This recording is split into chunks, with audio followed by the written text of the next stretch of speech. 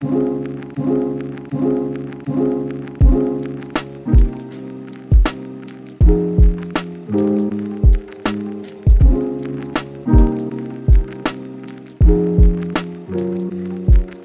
up, y'all, and welcome back to another episode of the Resilient Body Podcast. I'm your host, Dr. Arnika, the not-so-typical chiropractor, and today we're talking all things shoulder blade. This episode is inspired because I've had a handful of new clients in this past month who have been coming to me with different things going on in their body, specifically going on in their upper back, their upper body, or maybe even their shoulder. And all of these things have been leading me to their shoulder blade, aka their scapula. I'm going to try so hard not to nerd out too much and go so in depth with the muscles and things like that, but I want you to get the overall general picture of how important your shoulder blade is and the things that we need to start training it for. So today, not only are we going to talk about exactly what the shoulder blade is, but I'm going to describe some common things that could be happening in your body right now that could be involving your shoulder blade, all right, that scapular bone. And then I'm, of course, going to give you some actionable steps, some ways to start working on it effectively today. Okay, so let's get started. So the shoulder blade is also aka the scapula, but I refer to it as shoulder blade when I'm talking to clients so they can really understand what I'm talking about, because most of the time they're referring to it as that specific language. So it's this triangular bone in your upper back. It sits on top of your rib cage and it glides around your rib cage when we move our arm. It moves in 6 different motions. A lot of people do not know how much their shoulder blade moves, mainly because maybe their shoulder blade doesn't move as it should, or they didn't know that this was a totally different thing that didn't have to involve their actual shoulder bone, their humerus. So it moves in 6 different motions. It moves in elevation. So think about bringing your shoulders up towards your ears. It moves in depression, so bringing those shoulders down. If you heard that cue of shoulders down and back, that is depression. It moves in protraction, which is when the shoulder blade comes around the side of our ribs and it pushes forward, so it comes around at an angle. Or retraction, when our shoulder blades are coming together in the back. Upward rotation, think about when you're anything that involves lifting your arm above your head. Your shoulder blade is upward rotating to help your arm move above your head. And then last but not least, downward rotation. So think about when your arm comes down, or even if you were going to put your hand on your low back. Your scapula, aka shoulder blade, downward rotates. These are all of the 6 motions, and that's definitely the first thing that I explain to clients when we're working on movement. Just recently, I had a client who could only bring her arm backwards to a certain point in this T motion, and she could only bring her arm upwards at a certain point if she was making this Y motion. She was experiencing some pain in the front of her shoulder, a little bit of pinching, but mostly pain. And though her deltoid, so that shoulder muscles, were really tight, and we were working on those, the root cause was the fact that her shoulder blade wasn't moving as it should. Her shoulder blade was stuck in that position on his rib cage. And when that shoulder blade isn't gliding, isn't giving you that upward rotation or that downward rotation, the shoulder and how it sits in the socket starts to take on the slack. So then we get pinching happening because our shoulder blade is supposed to move. Then our actual shoulder joint is supposed to move. But if that shoulder blade is stuck, then the only thing trying to get you in whatever position, whether it's that T or that Y position, is your actual shoulder sitting in that shoulder joint. And it doesn't move in that entire motion, in that full range of motion, without the shoulder blade being involved. So we have to make sure our shoulder blade, our scapula, is moving and not just our actual shoulder joint. One of the biggest muscles that I work on when I'm working on those shoulder blades is this muscle underneath called the serratus anterior. It's also known as the boxing muscle. This muscle rarely is used. So once we muscle test to see if it's activating, if it's even working. I look at how your shoulder blades are sitting in your rib cage. I look at all 6 of these motions to see how you can move them. And if we can, then I'm looking at serratus anterior to help you glide that shoulder blade into protraction, which is coming around towards the front of your body, and retraction, which brings those shoulder blades together. That is one of the main motions that serratus does. And it also helps stick that shoulder blade onto your rib cage. cage.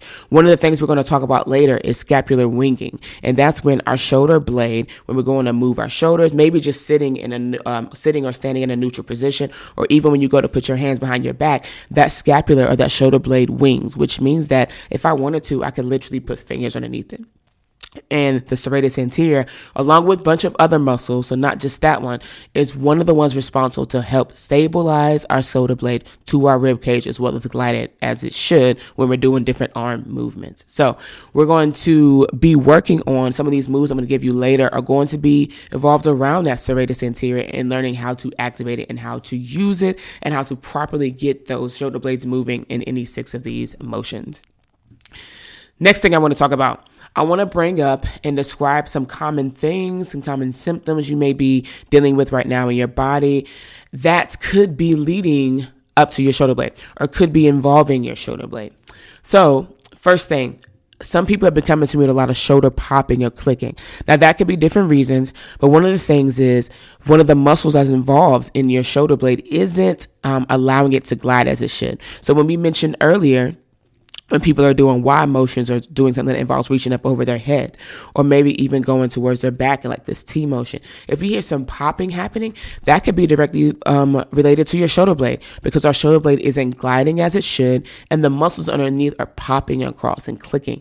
And that's because they're not as stable. When it comes to popping, when it comes to clicking, my first thought process, and I want yours to be, is instability. Something isn't moving. Something isn't as stable as it should be. So other muscles are picking up the slack. In this case, when it comes to shoulder popping, your shoulder blade isn't moving, isn't holding down the forward, isn't doing its job. So that shoulder joint tries to pick up other slacks, and then other neck muscles, shoulder muscles start to pick up, and we get kind of muscular imbalances happening all the time. So if you're experiencing some shoulder popping, this could be one of the things going on. Next up, your poor posture, specifically related to the forward rolled shoulders.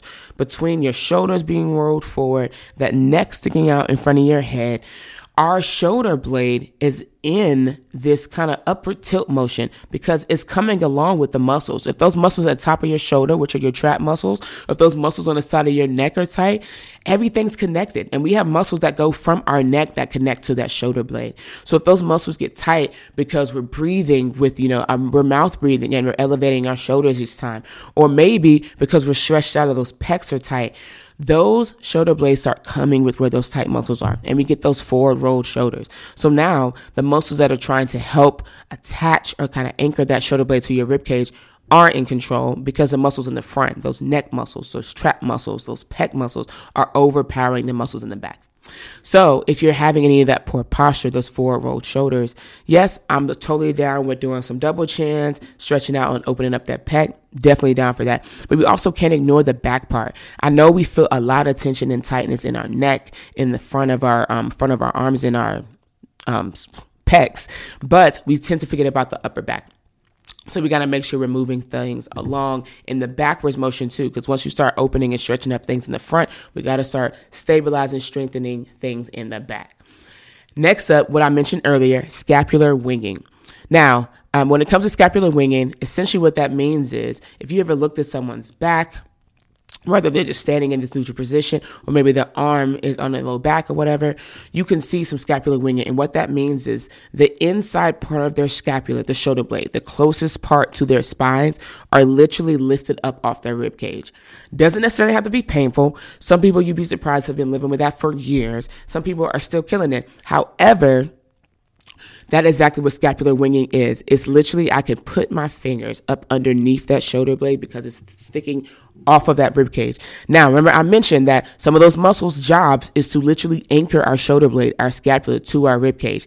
If they're not strong enough, if they're not activated by certain nerves, if they're not doing their job, then the muscles on the outside of that shoulder blade, the outside of that shoulder win. And that's how we end up with scapular winging, or why some people can't lift heavy objects. They can't push or pull heavy objects or things, literally because the muscles underneath their shoulder blade, in between their shoulder blades, are not activating and are not doing their job. And that's definitely down the road how we end up with some upper body injuries, some shoulder injuries. So scapular winging is another thing. If you notice that, if you were to look in the mirror, someone looks at you and you notice that you have that kind of opening where the middle parts, the parts that are closer to your spine, are lifted off of your rib cage. This is definitely some things at the end of this episode that I'm going to give you to start strengthening and working on those muscles back there. Last but not least, but my absolute favorite, shoulder knots. So many people are coming to me with shoulder knots now. Honestly, before too, but even more now because we're sitting more at our desk, we're doing less movement. They're coming to me, and the shoulder knots can be different places. But one of the biggest things that I get is they point to that, the knot in between, kind of like their neck and their shoulder. They tell me that they've tried to crush a ball there, one of those percussion guns, whatever. But when they show me this, I describe to them how they're just pushing a ball, a lacrosse ball, into just a bone. They're just pushing it directly into their shoulder blade. The whole purpose of a lacrosse ball is to work on the soft tissues, to work on the muscle. So I show them in the ways that I start working on underneath their shoulder blade, and also ways that I give them to go home with, is how we need to move our shoulder blade out the way. We need to have some of that protraction, move that shoulder blade around the rib cage so that whatever you're using there, the lacrosse ball, the percussion gun, whatever, can get to the muscle that you're specifically trying to get to. So when it comes to shoulder knots, the first place I would start it is, how is your shoulder blade moving? I know that neck feels tight. I know you just want someone to possibly pop in there, move something, dig in there with everything. But we could be digging into that same trigger point, that same neck muscle, who the reason why it's tight is because the shoulder blade is stuck in a not normal position. And if we just keep digging at the pain point, we're never going to get to the underlying root cause, which is the shoulder blade. So when people come into my office with shoulder knots, yes, we're working on your neck. Yes, we're working on that pec, but I'm also digging up underneath that shoulder and getting that shoulder blade moving and in the proper position that it should, because that's how we're going to start relieving some of that neck tension and pec tension.